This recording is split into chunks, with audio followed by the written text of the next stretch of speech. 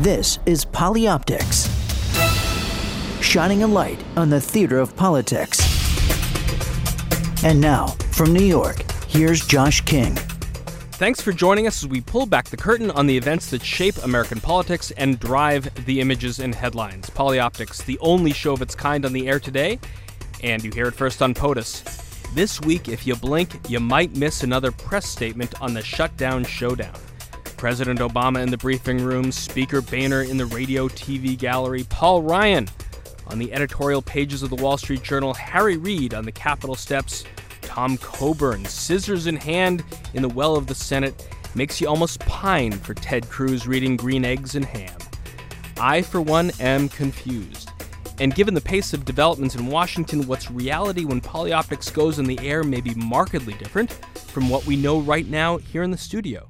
Here with us to sort this out, and more importantly, to remind us how we arrived in this mess, will later on be Robert Costa of the National Review, in the minds of many the best-sourced journalist with a mind meld into House Republican leadership. Then it's Week 6 of the NFL season, with the Denver Broncos and New Orleans Saints alone as undefeated teams. But the league itself has had its bell rung so much that I'm getting personalized preemptive emails from NFL Commissioner Roger Goodell. The ticking time bomb, concussions, and the long-term effects on the nation's most popular sport on the brains of its gladiators. ESPN's Steve Fainaru will be with us. He's the author of the new book, League of Denial. And if you didn't see the Frontline documentary this week, which was based on Steve's reporting, watch it online before you watch Week 6 of the league, or even your own kid playing Pop Warner. You might not watch football the same way ever again.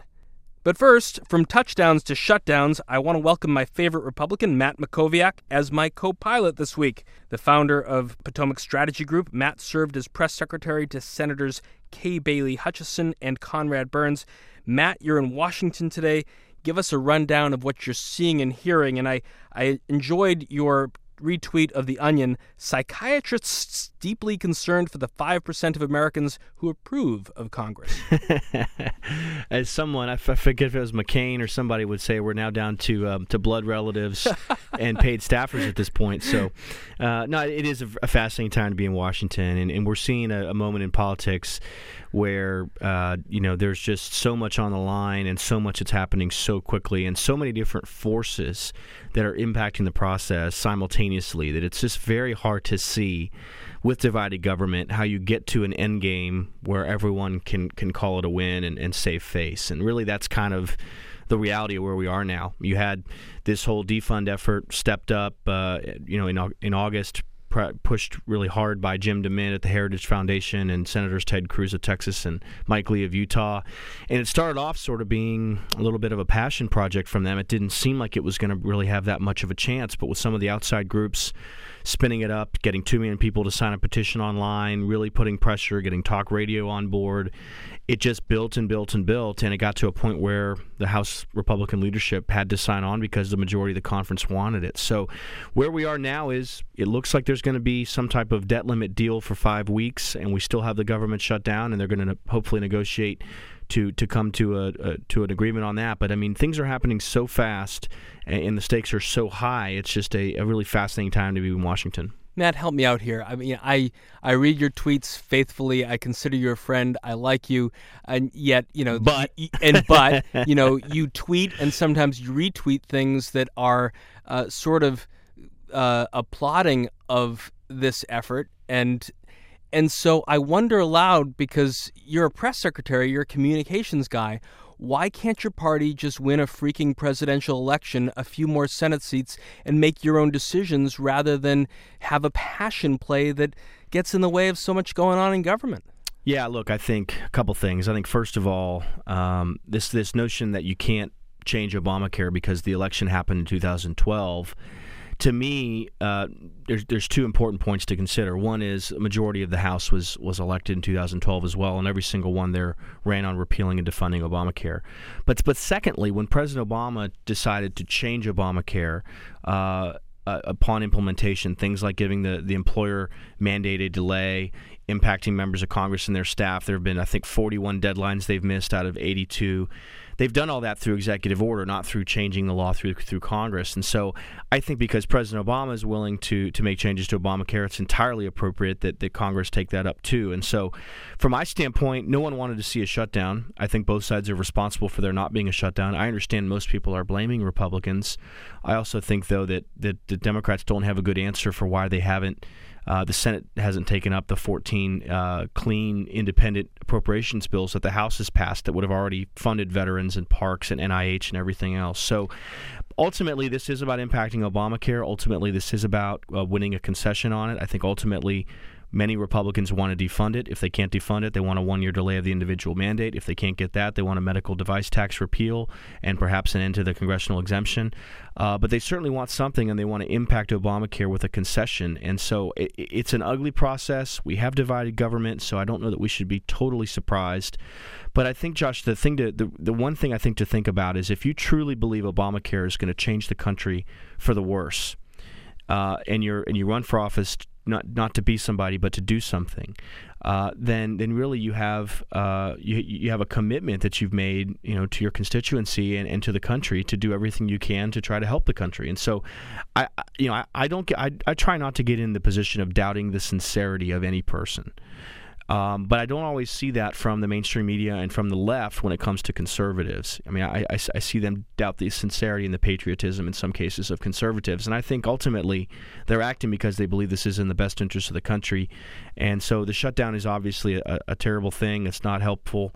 My hope is it won't last that much longer. But I think Republicans are committed to trying to win concessions on Obamacare because they're convinced it's in the best interest of the country. But let me then not doubt the sincerity of Republicans. Let me doubt the strategy. Sure. And let me ask, aloud whether a freshman senator from Texas taking to the floor of the Senate for 20 some odd hours and reading Green Eggs and Ham and that funny Onion headline that you tweeted out is not too far from reality. You might have a possible presidential victor in 2016 in Governor Christie or some of the other candidates, but you're sort of scuttling your bigger picture for this Pyrrhic victory, perhaps this week, next week, and yet we're going to end up saying the Republicans are a minority party and only want to make trouble. They don't want to lead. Yeah, I'm not sure I see it that way. I mean, I think ultimately, the politics of first of all, the government shutdown is going to be a year in the rearview mirror by the time that the midterm elections come around.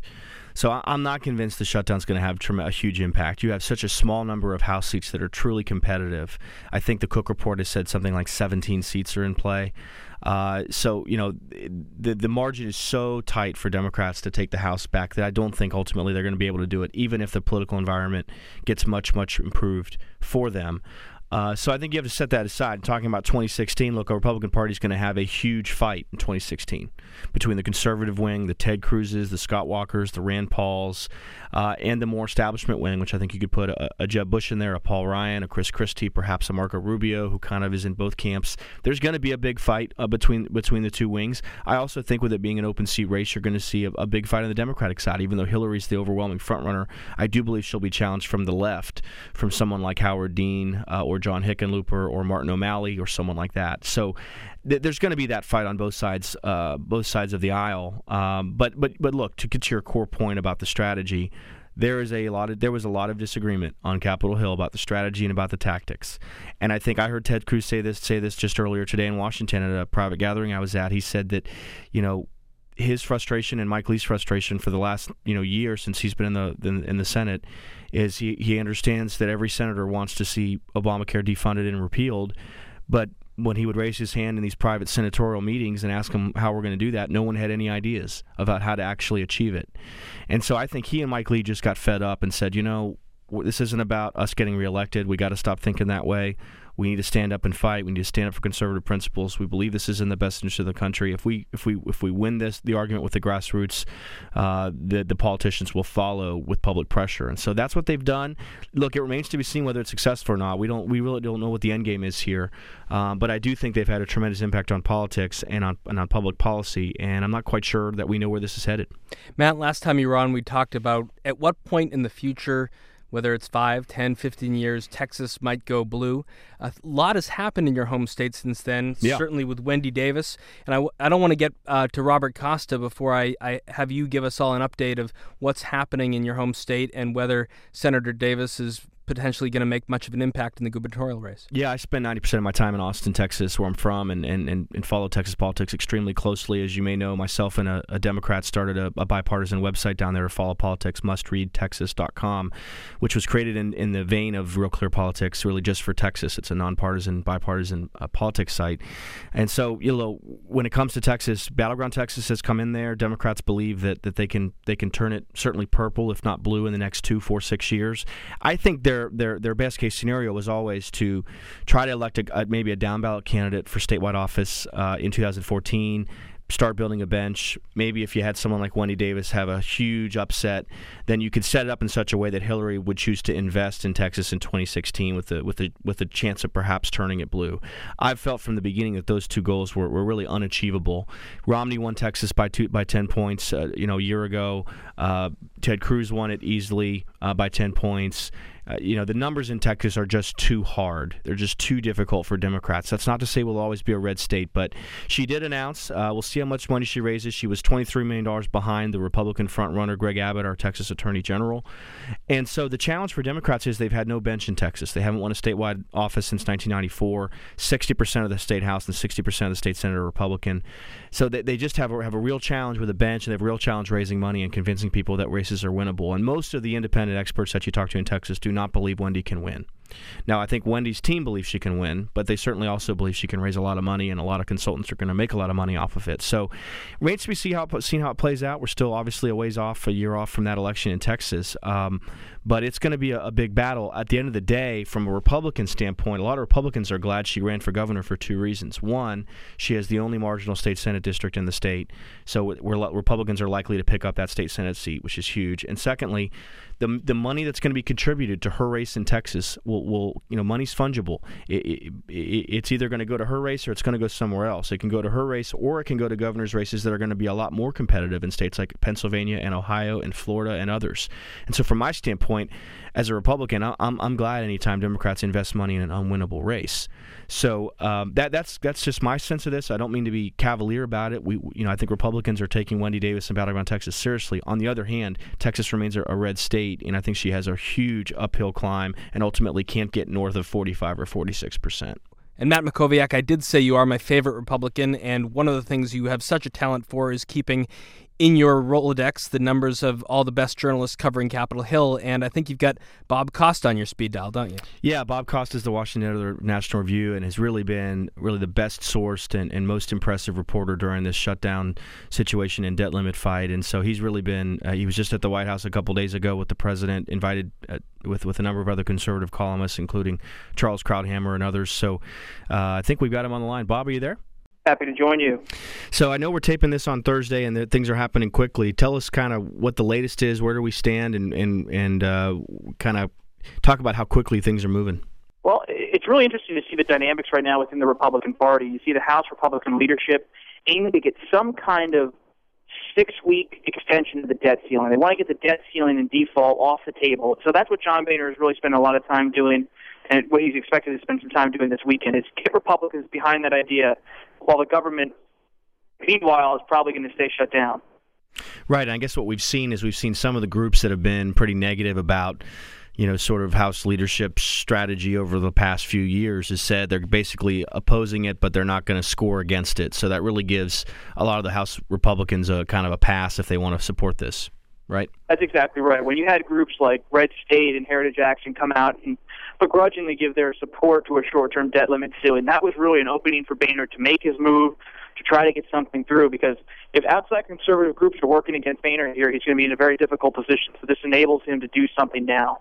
Now tell me, Bob, what are you hearing about two things? One is this Vitter amendment, which is intended to basically strip the subsidy that goes to members of Congress and their staff and White House and executive branch staff. Are you hearing anything about that being added on to the debt limit? It may be added on, but it's unlikely. Right now, to get Boehner may lose some conservative votes, because a lot of conservatives just plainly don't want to support an extension of the debt limit increase. So right. To get some Democratic votes, if Boehner adds the Vitter amendment, it's going to make it difficult. And a lot of Republicans actually privately don't want to start messing with their staffers, as much as it's a good public rhetoric thing to say that they want to do the Vitter amendment. A lot of them are uncomfortable with it behind the scenes. Yeah, and a lot of them are underpaid, and that's a challenge. So I can understand that, having worked on Capitol Hill. What are you hearing about this idea of appointing conferees as well, the sort of the Paul Ryan idea? Is that going to be part of this? Is that going to be? No, it's definitely part of it. And Boehner announced that on the Thursday morning Republican conference meeting, that what he's trying to do is persuade conservatives that by doing a 6-week extension of the debt limit till November 22nd, that's going to enable more talks to happen, and he wants the talks to be through a budget conference. So as part of the 6-week extension of the debt limit, he's also going to appoint budget conferees, and that's a major part of what he's doing here, to try to set up larger, broader fiscal talks. Right. Have those members been identified in terms of who he'd appoint? Yeah, he's already looked at people like Dave Camp, Ways and Means Chairman from Michigan, Paul Ryan, of course, Boehner, Cantor, they're all part of that group. Sure. And just to talk, just for the audience, just talk about kind of how remarkable this last 3 or 4 weeks has been. I mean, having myself worked on the Hill from 2005 to 2009, it's rare that you see leadership basically sort of succumb to the pressure that comes from the grassroots, that Ted Cruz and Mike Lee and others really spun up and got going during the August recess. I mean, you would recognize, I suppose, the uniqueness of this moment that we're in right now. No, it's a fascinating moment, and it's something that almost started as a conservative whisper at Heritage Action and in Senator Cruz's office has blossomed into a defund movement in August and September. Then it led, of course, to be tied to the CR, which led to the shutdown. Now it's leading to a debt limit standoff. So it's just a fascinating time to see how the conservative movement, in so many ways, is shaping the policy and the direction politically of the Republican Party. Right, and really they did that in August, with the website and with the town halls they held around the country. Really they put such pressure on using the outside game to impact the inside game in a way that we haven't seen successfully done. And I'm curious whether you think at this point there's a likely chance that at the end of the day they will get a concession on Obamacare. I mean, it seems like that's sort of the line in the sand that they've drawn. Whether that's a defund, a 1-year delay of the individual mandate, something more limited. Do you think at the end of the day that they are going to be able to get a concession on Obamacare? That may not really be knowable right now, but is that your sense that they're likely to succeed in getting at least something? Well, I think conservatives will be disappointed because it won't be a full defund. It won't likely even be a 1-year delay of the individual mandate. What you're going to see, if anything, and this is even up in the air, is a medical device tax repeal, and because both sides are supportive of that. But in divided government, it's going to be very difficult to get something beyond a medical device tax because Democrats are really digging in hard on Obamacare, and Republicans already have a pretty fragile consensus on how to move forward. So it's not like they're really speaking as one voice. So I think if you're looking for Obamacare to be really ripped apart right now as part of this fiscal standoff, I would lower your expectations. Bob, it's Josh King. I'm wondering, this week you were among a group of people who were asked to come to the White House for an off-the-record meeting with President Obama, and I'm sure you, like everyone, will observe the rules of the off-the-record ground rules. But does it affect your thinking or reporting to have a better sense of what the West Wing is thinking and the President has in his mind? Oh, of course. I mean, the content of the meeting was off the record, so I can't discuss that. But I think you're right. You're spot on. To be able to meet with any kind of leader, congressional leader, President of the United States, it's informative as a reporter and an editor. It's helpful, and it gives you an insight into how people behind the scenes are really thinking.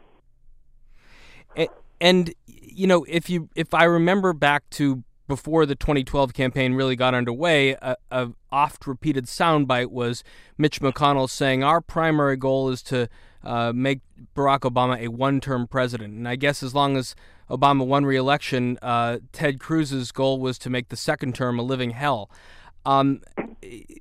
in your reporting and just looking at this senator from Texas, who Matt Mackowiak knows well, he's got a historic opportunity to represent his constituency, and yet people like John Podhoretz and Joe Scarborough, mainstream Republicans, are branding him as such a firebrand and outside of mainstream thinking. For Matt or you, Bob, does that make Ted ask himself any existential questions, or is he just pleased to be the lightning rod for all this? I think Cruz is he's in an interesting moment right now because he's become really the leader of the right. He is their spokesman in Congress. He is, in terms of intellectually, politically, the conservative of the time. But at the same moment, he's having difficulty building a lot of friends and allies in Congress. So as he becomes such an outside hero, the question is, can he repair relations on the inside and become more than just an outside activist and agitator? Can it be he has the talent and the political acumen to become one of the major congressional leaders? There's no doubt about it. I mean, the way he's been able to shape Congress and the national debate in just 8 months in office has been astounding. But beyond that, I think he's still a rookie senator, and he's trying to find his way too at the same time as he ascends politically. Yeah, and I think that this Matt here, I think one of the things you might be able to shed some light on that I think the audience would find really interesting and fascinating is the extent to which members of Congress, particularly on the Republican side, have disdain for Ted, and how that's really grown in the past few weeks as he's really taken a lead on this. I mean, having worked in the Senate 4 years, it's extraordinarily unusual to have a freshman senator lead on a policy issue like he is, to sort of force his own way through like Ted is on this. Without betraying any confidences, give us a window in on some of that behind the scenes, interactions that you're seeing and you're reporting and you're hearing about in terms of some of the vitriol that's going towards Senator Cruz. Well, there's nothing more that a Republican senator hates more than to have their conservatism questioned, to have their conservative confidence questioned. And Cruz never did it really directly, but he made statements that made it seem like if you weren't on board with defunding and tying it to the continuing resolution to fund the government, you somehow were not as conservative. And though Cruz, I don't think, ever said that explicitly, it came across that way to a lot of his colleagues. And in politics, a lot of things are kind of the gray area in between. And perhaps unfairly in some ways, he got just kind of lumped into this consensus by a lot of his Republican colleagues that he was going after them and that he was trying to question their own conservatism. And there's nothing that gets under their skin more. And so that's really just, I think, caused a rift.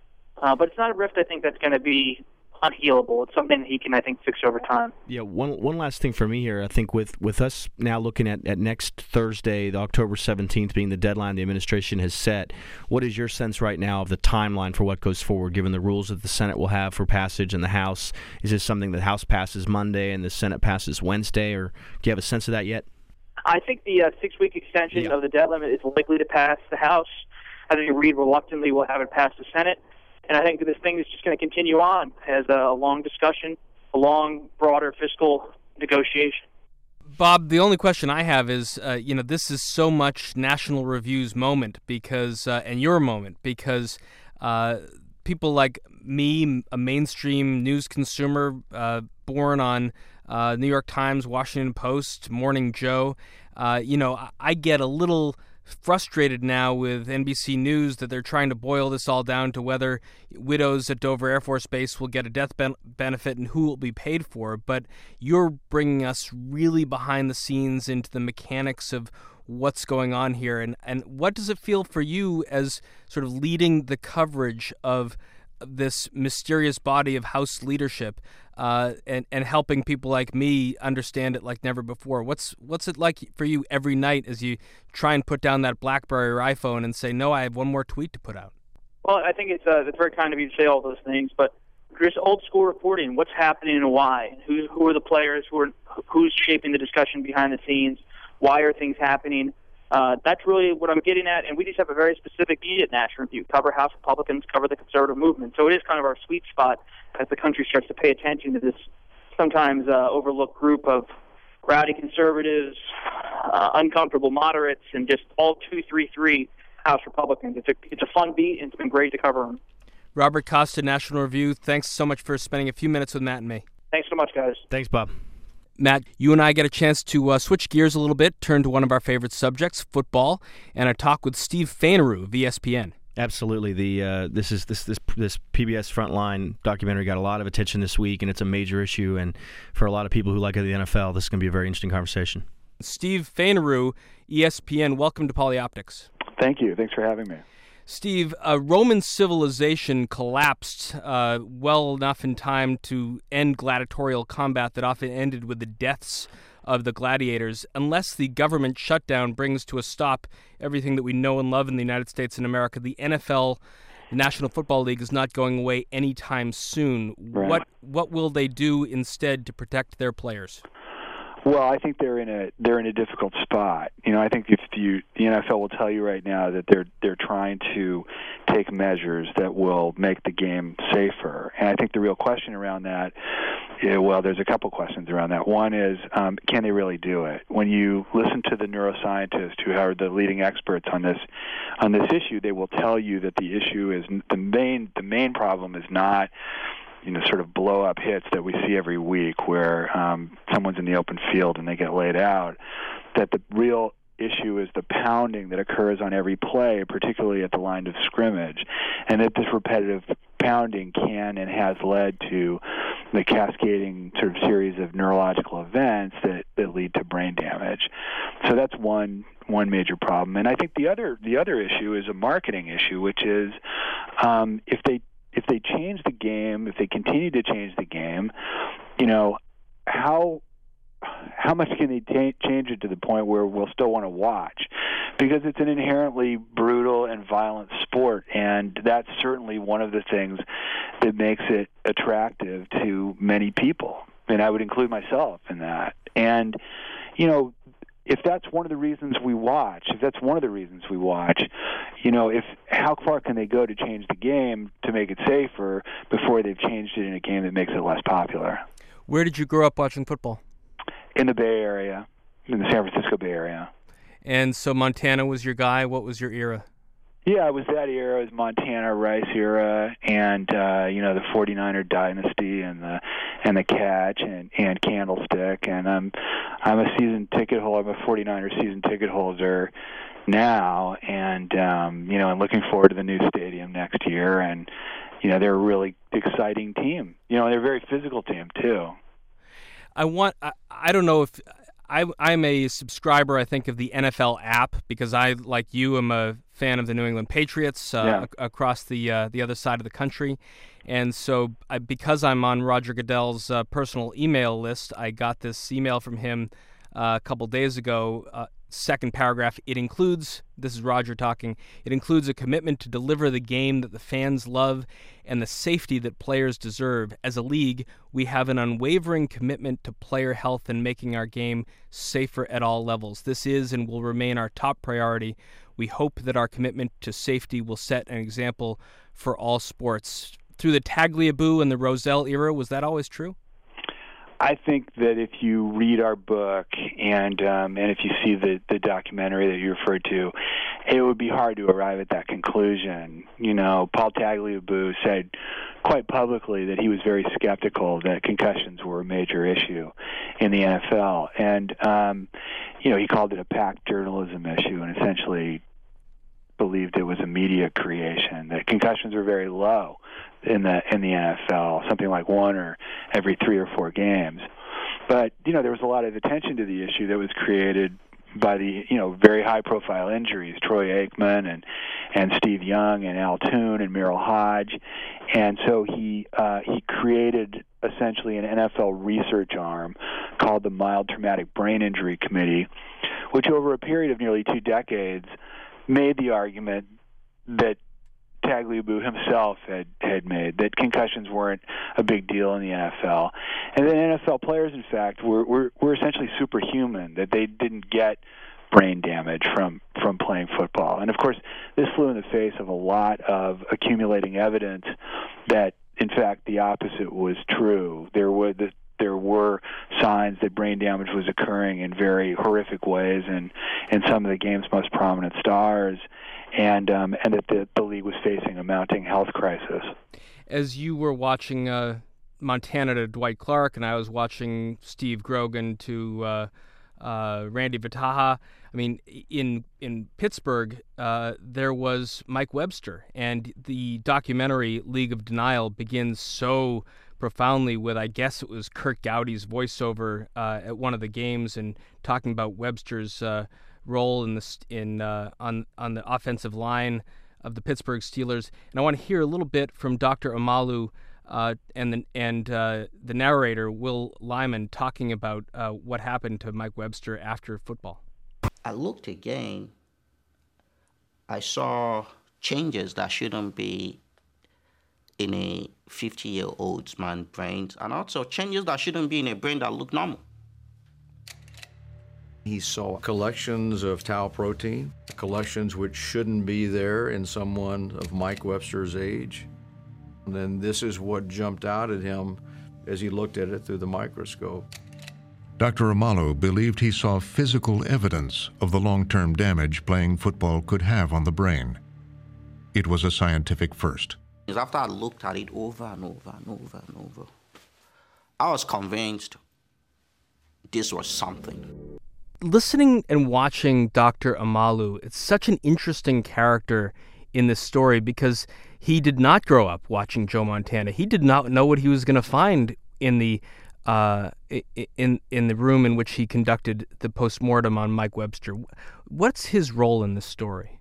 Well, I'm really glad you asked that because, Mark and I, we really believe that Bennet Omalu is really the most fascinating person in all of this. He's a guy who grew up in the middle of the Nigerian Civil War. He came to the United States to study medicine. He didn't know he ends up in Pittsburgh. He doesn't know anything about football. And, has never been to a Steelers game, doesn't know anything about the rules, has no idea who Mike Webster even is when he ends up on the autopsy table. He's just the junior pathologist in the office who happens to be working that day.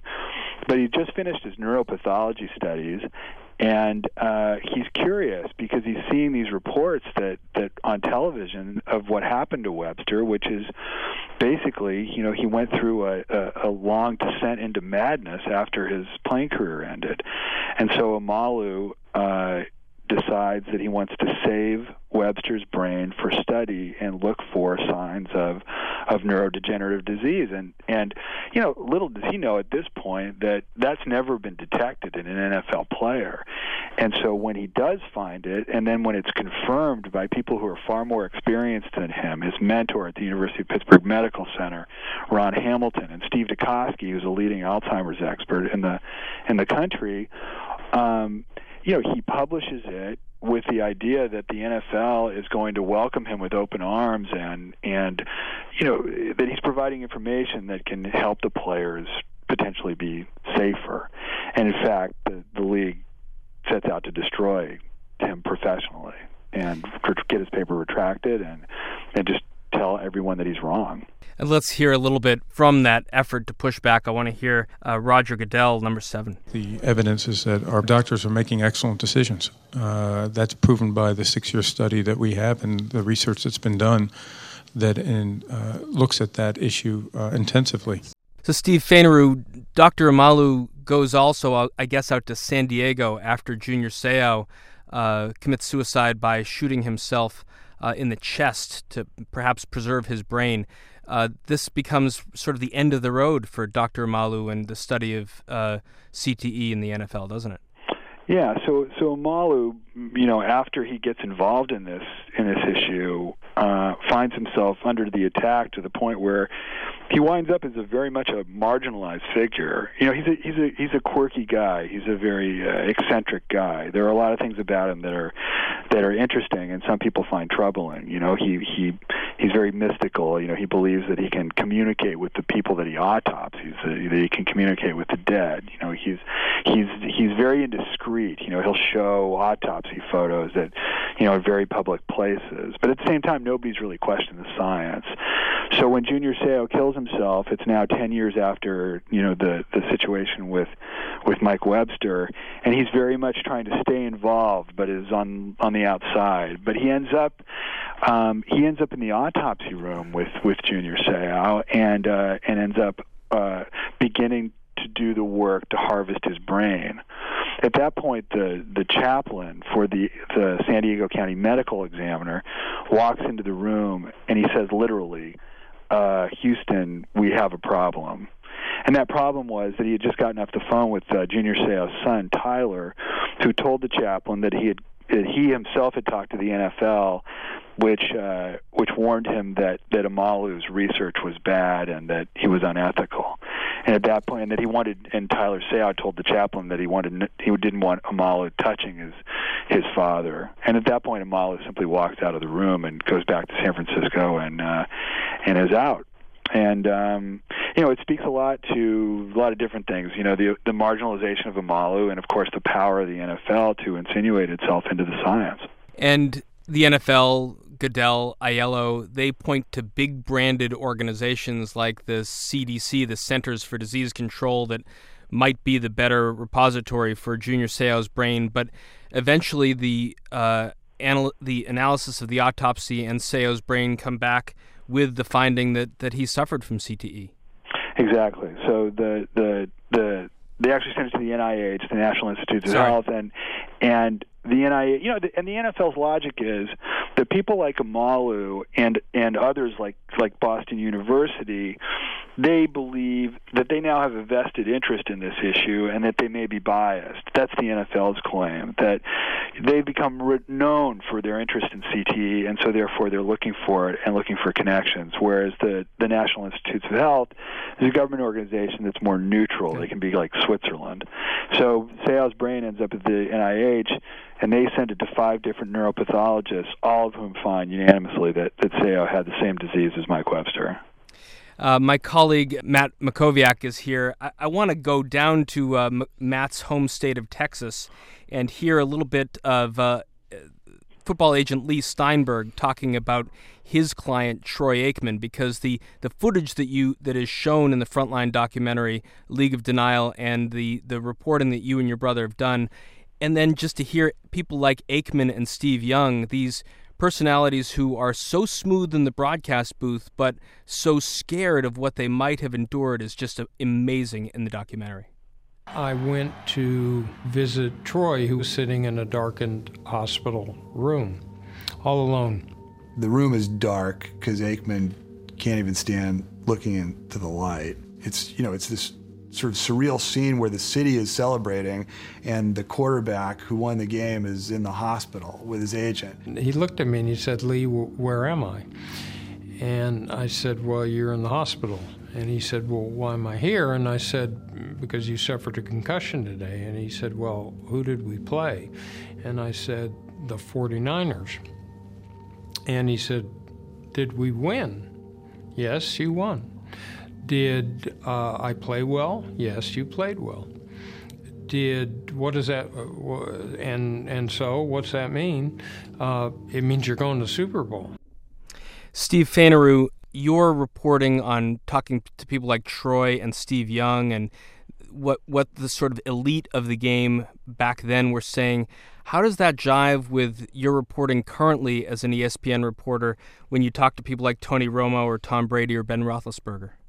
Well, I think one of the things that's interesting about what's going on now is that I don't think that the culture of the players has really changed much. The players want to play.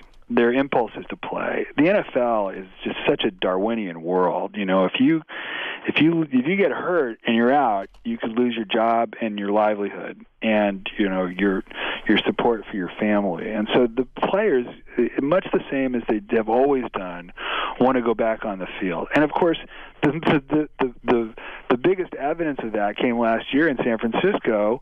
I was at this game where Alex Smith gets a concussion. He reports it to the trainer. They do what they're now supposed to do, and they pull him out of the game. He loses his job to Colin Kaepernick, and, Alex Smith is now in Kansas City, doing really well, but he's in Kansas City, and Kaepernick's the quarterback.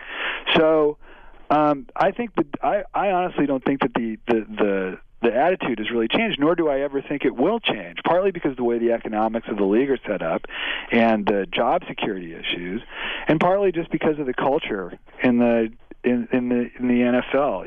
If you're a tough guy, that's a prized commodity. That's a valued quality to perform your job in the NFL, and so that's going to be at a premium.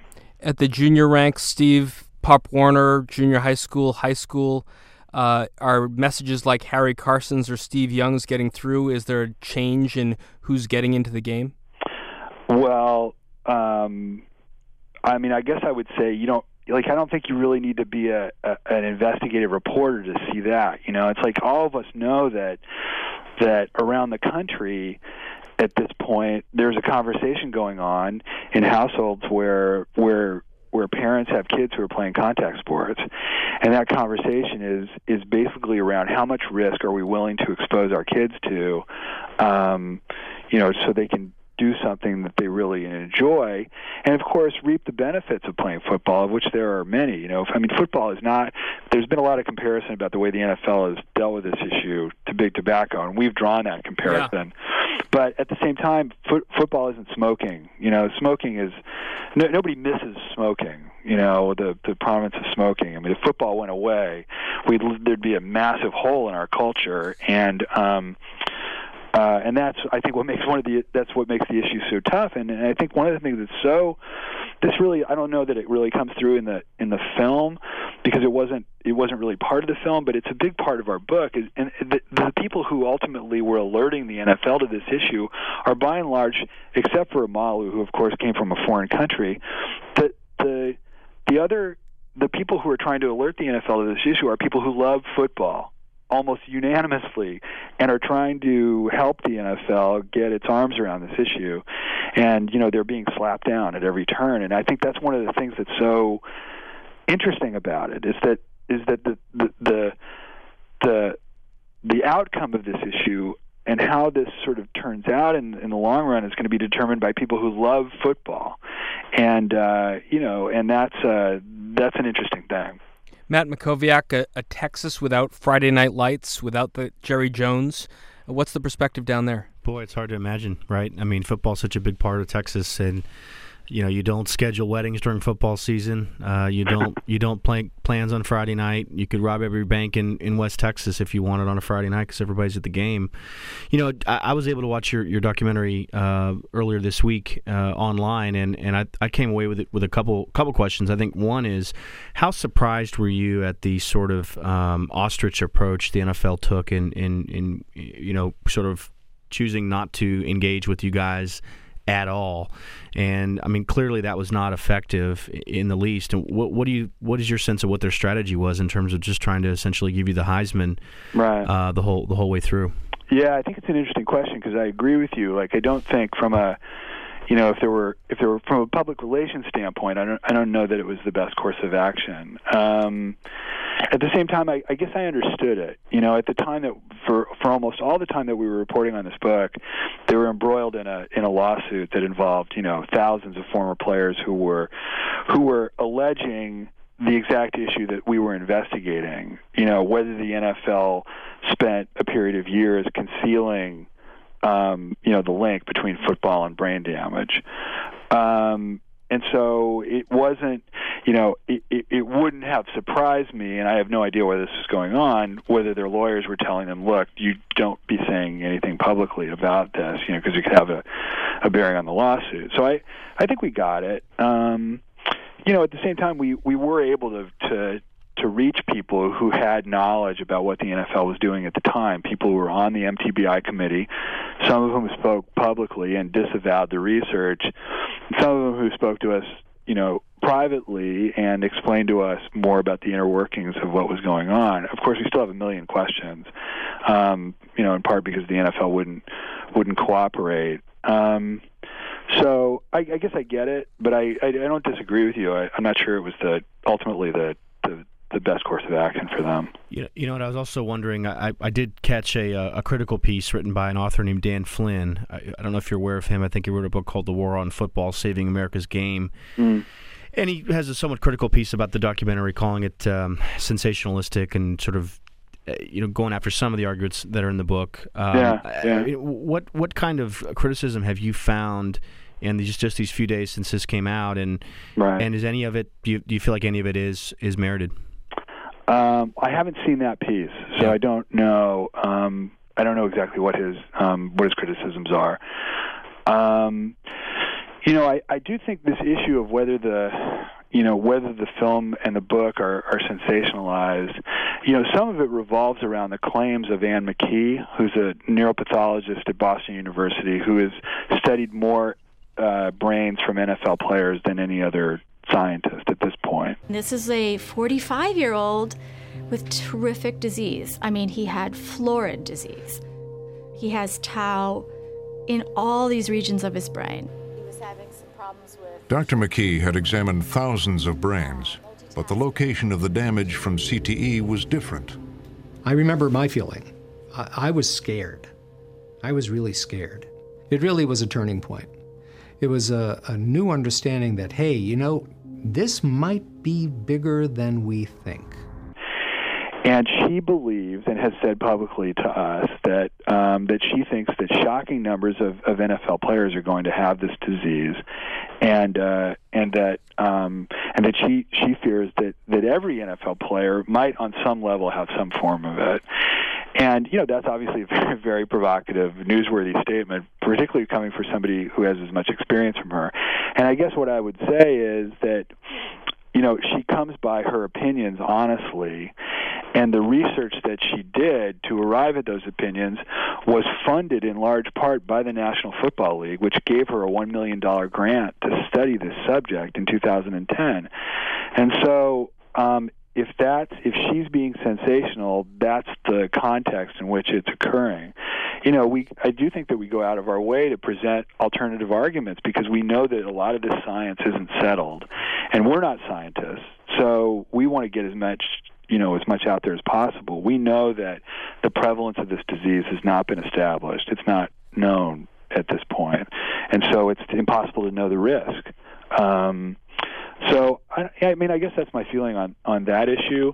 There was a criticism that was raised by Mike Florio at NBC, who does Pro Football Talk, and I actually agree with it. He said he was raising this question about why the role of the NFLPA wasn't examined, and it's an issue that Mark and I have talked about a lot, and really, frankly, I think. I don't know what the implication is. He seemed to be suggesting that we did it purposely to sort of put all the blame on the NFL, but that's not true. We made a conscious reporting decision to really focus heavily on the league, and the reason for that was simple. There were a couple. One was we felt that it was the NFL that was doing the main research on this issue and was leading the way for the league in terms of how it was dealing with the issue. And we also had a limited amount of time to do it. We have deadlines just like all journalists, and we had to deliver the book by a certain time. And so even though we did a lot of reporting, I think, if we had gone down the path that Florio is suggesting, I think that it would have been really difficult to do other aspects of the book as comprehensively as we did. If we had another year or maybe even another 6 months, I would have loved to have gotten into that and exactly what the NFLPA's role was, because we do know that the union was antagonistic toward people who were trying to raise this issue, and some of that is in the book. But I don't disagree with him. I think it's an issue, and I think it's a valid criticism. And I guess the one last thing that I'd be curious about is given how globally economically significant the NFL is and how globally significant it's become. They've got 3 games in London next year. They're clearly moving towards expansion into Europe and into Mexico. A lot of people care about what the future of the NFL is. I think most people also want these players to be protected and not have their lives ruined after their careers. Right. But there's also a desire to keep football at its essence, be a violent but yet safe game. I mean, have you found anything so far in terms of a consensus between the medical side of it and the sort of more purist football folks? That is there any way to try and solve this issue in a way where you can keep both sides happy? I don't think there's any consensus. No. My own personal opinion is that I want the game to stay the way it is.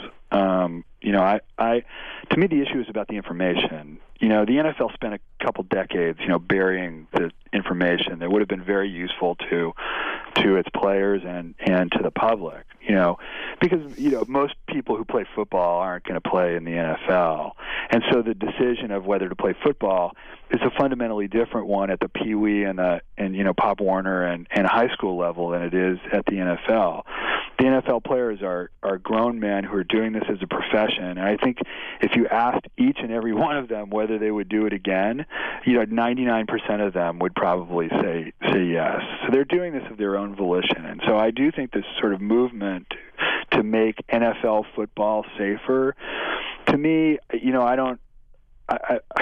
I'm not opposed to, changing the kickoff rules to lessen the collisions, but I do think that I like football in part because it's raw and violent and balletic. And so I'm wary of rule changes at that level. I think the youth leagues is a completely different story, and there has to be a movement to make those to make football at that level as safe as possible. If that means, as some people have suggested, no tackle football before the age of 14, so be it. That seems like a very reasonable solution to me. If it means, draconian rules in high school football that would limit the amount of head-on-head contact, I think that's all very reasonable. But I think at the NFL level, these guys are pros. That they earn a living doing it. If they have full information, if the league is leveling with them and they know exactly what they're getting into, I think that's fine. Steve Fainaru, last question, I guess, from us, and let's get back to your work. We had John Skipper on this show a couple months ago while we were with him at the Aspen Ideas Festival, and very straightforward, transparent guy. Obviously, ESPN has a huge business relationship with the National Football League. You would probably be in a much better position than myself to put a number on the value to the Walt Disney Company and ESPN of the games and what reporting from a highlight standpoint the league means to ESPN and the network. What are the conflicts and challenges that you have as an investigative reporter in John Skipper's world to create a book and participate in a documentary that when you see still images of that NFL spouse trying to get into the meeting with Roger Goodell makes the NFL commissioner look horrible? Well, I think that ESPN is in a really interesting position because it's huge in its own right. It's a $40 billion company, and its biggest business relationship is with the NFL, and that is because the league is so popular. I mean, the ESPN has a $15.2 billion contract to broadcast Monday Night Football, and as we note in the book, that comes out to about $120 million a game, which is like, staging a Harry Potter movie every week. I mean, it's just huge money. And so, here we are in our little cubbyhole of investigative reporting, trying to look into uncomfortable issues around ESPN's biggest product, and that's a difficult thing. But at the same time, ESPN has a long history of really great journalism. It's part of what makes the network great. And, ESPN was on top of this issue since 1994 when Greg Garber, who's still at the network, did some great pieces on concussions in the NFL, groundbreaking work, and the NFL has continued to publish that work. The stuff that happened around the Frontline documentary where ESPN ultimately pulled its branding off of it, to me, it encapsulated a lot of the tension that exists at the network. But my feeling is that, first of all, I went into this job, with my eyes wide open. I knew what the relationship was, and so I wanted to know, is that going to make it impossible for us to do our work? But in fact, the opposite is true. At a time where investigative reporting is shrinking all over the country, including my former newspaper, The Washington Post, ESPN is pouring massive resources into doing this work. The ESPN Outside the Lines investigative reporting unit is probably the largest investigative reporting unit in the country, and the people who work there are just unbelievable. Dwayne Bray and Chris Buckle are two of the best investigative editors in the country. Don Van Atta has won 3 Pulitzers at the New York Times. Mike Fish, T.J. Quinn. I could just go on and on about the great journalists who were working there, and I'm proud of it. And I know, we all know, that there's this issue going on, and nobody was thrilled when ESPN pulled its branding off of the documentary. But the reality is that neither that documentary nor the book would have been created without ESPN. And so I'm just grateful. I really am. I understand the tensions, and I think John Skipper is a really great, honest leader of the company, and I think he's he's navigating this difficult situation, as best he can. Steve Fainaru, author of League of Denial, and with his brother, a major presence in the Frontline documentary of the same name. You can see it online, and you should certainly read Steve's book. Thanks so much for joining Matt and me this week on Polyoptics. Thank you. That's it for another edition of Polyoptics. Our producer is the extraordinary Catherine Caperton. You hear us here each Saturday on SiriusXM Channel 124 POTUS, Politics of the United States. Missed any previous episode? Find them all on polyoptics.com and follow us on Twitter @Polyoptics. Keep your eyes on the visual, think about how it moves you, and we'll talk about it next week. Thanks for listening. I'm Josh King, and you're on POTUS.